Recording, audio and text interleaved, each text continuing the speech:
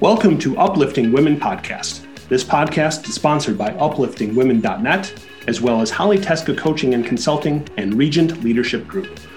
Join our co-hosts, Holly Teska and Kristen Strunk, thought partners in the world of leadership, equality, and personal and professional development. Listen as they bring stories of inspirational women and their allies who are working every day for authentic leadership, equality, and inclusion in business, education, and community. These are the stories of the people whose mission it is to ensure others are seen, heard, and respected. They have overcome challenges in the workplace and the world or supported other women in doing so. Holly and Kristen are committed to uplifting women's voices, sharing inspiration, advice, and maybe even a few laughs from women and their allies about the work they are doing to promote inclusion and equality in our world. They believe that by sharing stories of challenge and triumph, we can all make the world a better place as we inspire others to step fully into their personal leadership space. We are so happy you have joined us today for our conversation. Welcome to Uplifting Women Podcast. This is Kristen Strunk, and I'm excited to introduce you to Sheila Long, entrepreneur, author, and speaker. I met Sheila a number of years ago when I was considering starting a business. She offered me some amazing advice, and we have stayed in touch ever since. When Holly and I launched the podcast, I knew that I had to have her as a guest. Before she started her business, she had a very successful career in technology at Motorola in Northern Illinois. Over time, she noticed her health was being impacted by the stress of her role, and she determined that if she wanted to start a family, it would require some changes in her career. She relocated to Milwaukee, and she took a step back in her career at Motorola to concentrate on her growing family. She quickly recognized that building relationships and community as a woman in a new city was a challenge, and it led her to found Malamado, a female-only co-working space and community. Recently, she wrote the book Surrounded by Awesome Women and has started to moderate panels across the state. We had some technical difficulties during recording, so the sound quality isn't as good as we would like in some places, but the conversation is still spot on. Thank you so much for listening. All right, so then I decided to leave corporate. I moved back to Wisconsin, so I had like a 2-hour commute in the car. I did, since I moved into like a less stressful role, I was pregnant. After I had the baby, I was laid off, but it was like a mutually agreed upon agreement since Motorola had been laying off so many people for so many years. But it was sad because that was my identity. I had been there for over a decade. I'd gone through all the things you go through in your 20s, and they were my friends. There really was no Facebook. I was now living in a different state. I didn't know anybody. I was just like identified as this kind of person who left their career, but the field I was in was so specific that there really wasn't that large of technology companies in Milwaukee. So I was definitely a fish out of water. I didn't know hardly anybody. I have some family here, but I didn't go to college in Wisconsin. I'm from Appleton, so nobody really who could vouch for me or my character or anything. So I had to completely start over.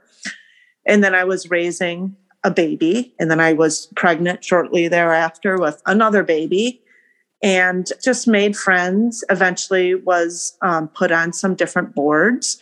I did some pro bono consulting for the Project Management Institute for many years, and then eventually decided it was time to go back to work. But it's a hard thing when you have small children and your spouse is constantly traveling, just finding the right balance.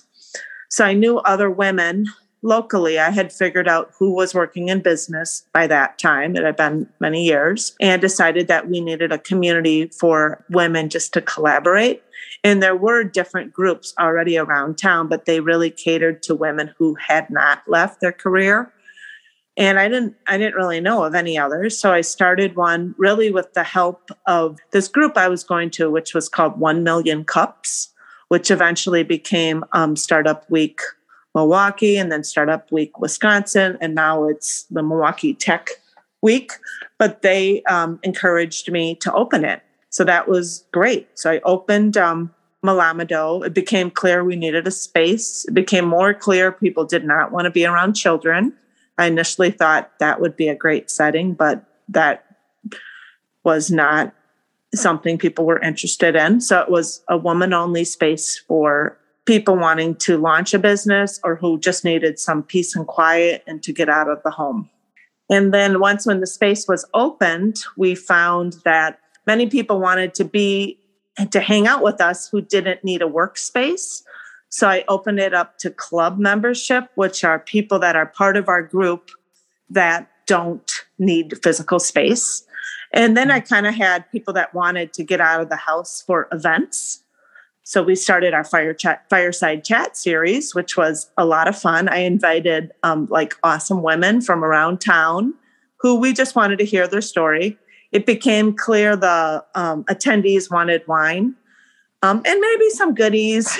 So that became like a staple. It doesn't always have to be alcohol. So then I started having sponsors come in who had businesses serving some type of dessert or food. So that was a lot of fun. And then I formed partnerships with different groups that needed spaces for events and began putting on different talks, which kind of brings us to the question that you had before, which is what are we doing now? Yesterday, I just agreed to be on a panel for Women's Entrepreneurship Week.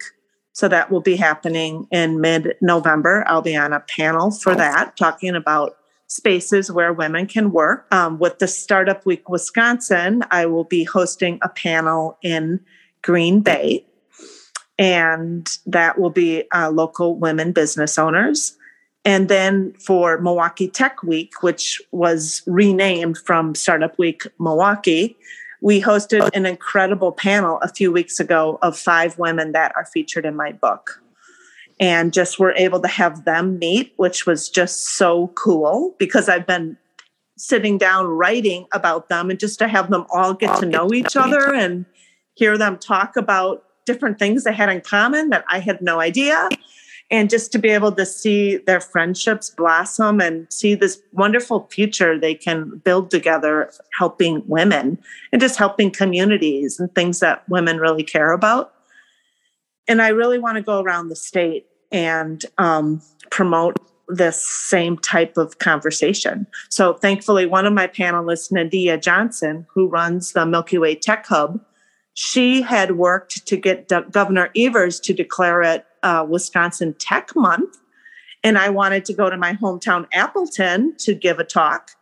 And so she made it part of Wisconsin Tech Month, which was incredible. So I put together very hastily a panel, but it was a great panel about issues that they find just needed some attention. And as the conversations evolve, so I had a panel on Monday in Milwaukee and one on Wednesday in Appleton.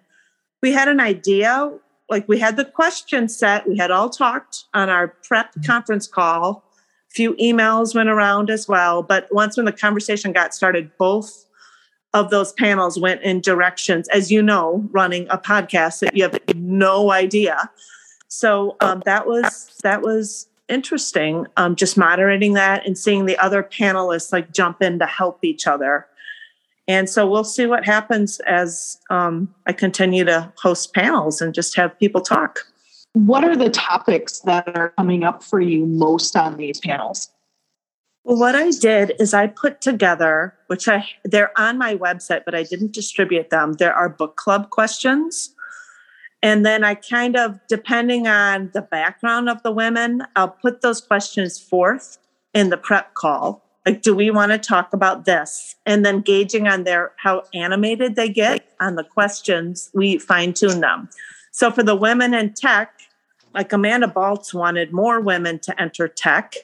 I kind of pushed back on that and said, my book is really about a lot of women who left tech. So maybe before we bring more young teenagers into tech, maybe we should make sure it's an environment that's suitable for women. And Nadia Johnson was just all over that because she runs the Milky Way Tech Hub. Who doesn't feel tech is welcoming? So yeah. So then we kind of went with how can we make it more welcoming? And then Amanda is a woman manager who has like hybrid workers. So it was just fascinating for all of us to hear. And then for the panel in Appleton, they wanted to talk about FMLA and equal pay for equal work. But then when we started talking, women having to leave because of inappropriate behavior from men came up. And it happened with 3 of the 4. How many panelists did I have? I had 3 panelists. So, and then me moderating. So there were 3 of us who had experienced that where you just need to change paths and where there's really not a lot of repercussions when there's some type of inappropriate behavior at work. And how as a small business owner and being a woman, there's just zero protection. If that happens to you, you just need to find a new client or you need to start over. And that's just a huge concern of mine is where do small business owners go? And maybe it's out there. Maybe it's part of the Small Business Administration, but I'm just moderating the panel, as you know, and these topics come up. And so I need to really take care of myself before the panel and after the panel because they're hard conversations to have. Mm-hmm. So when you think about all of the women that you have been interacting with and the thing that led you to write your book, Surrounded by Awesome Women, what were some of the things that you wanted to make sure came across in the book? Well, my really big pet peeve is when women are told they don't have confidence. So that was definitely something I wanted to cover because I think I might get in a lot of trouble for saying this, but psychologically, I think women experience fear at a different level than men. And we have a lot more at stake if there's not food on the table because we tend to be the person maybe nurturing the family a bit more, not always.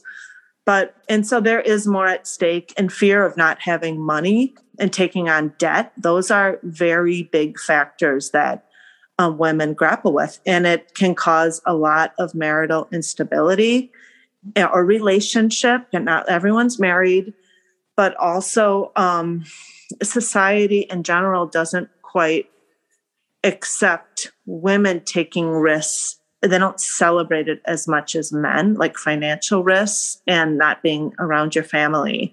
And as your business grows and as you put yourself out there and do better, it's something that you really need to be prepared for.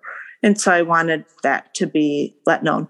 I liken it, I have a presentation I give to running the hurdles, which it's my favorite race. I was a runner for many years, but in track and field, you run the hurdles, and the first hurdle you get to is always a little alarming. But by the 4th hurdle, you know what you're doing, but no one tells us how far spaced the hurdles are going to be. So I really wanted this book to be something so you know what's coming. Once when your business does survive, and you're making money and you're getting multiple locations or whatever, you've hit your goal, that there may be some pushback from society, and there will be great things too, but you will be judged, and men are judged as well. So I don't know if that answered your question.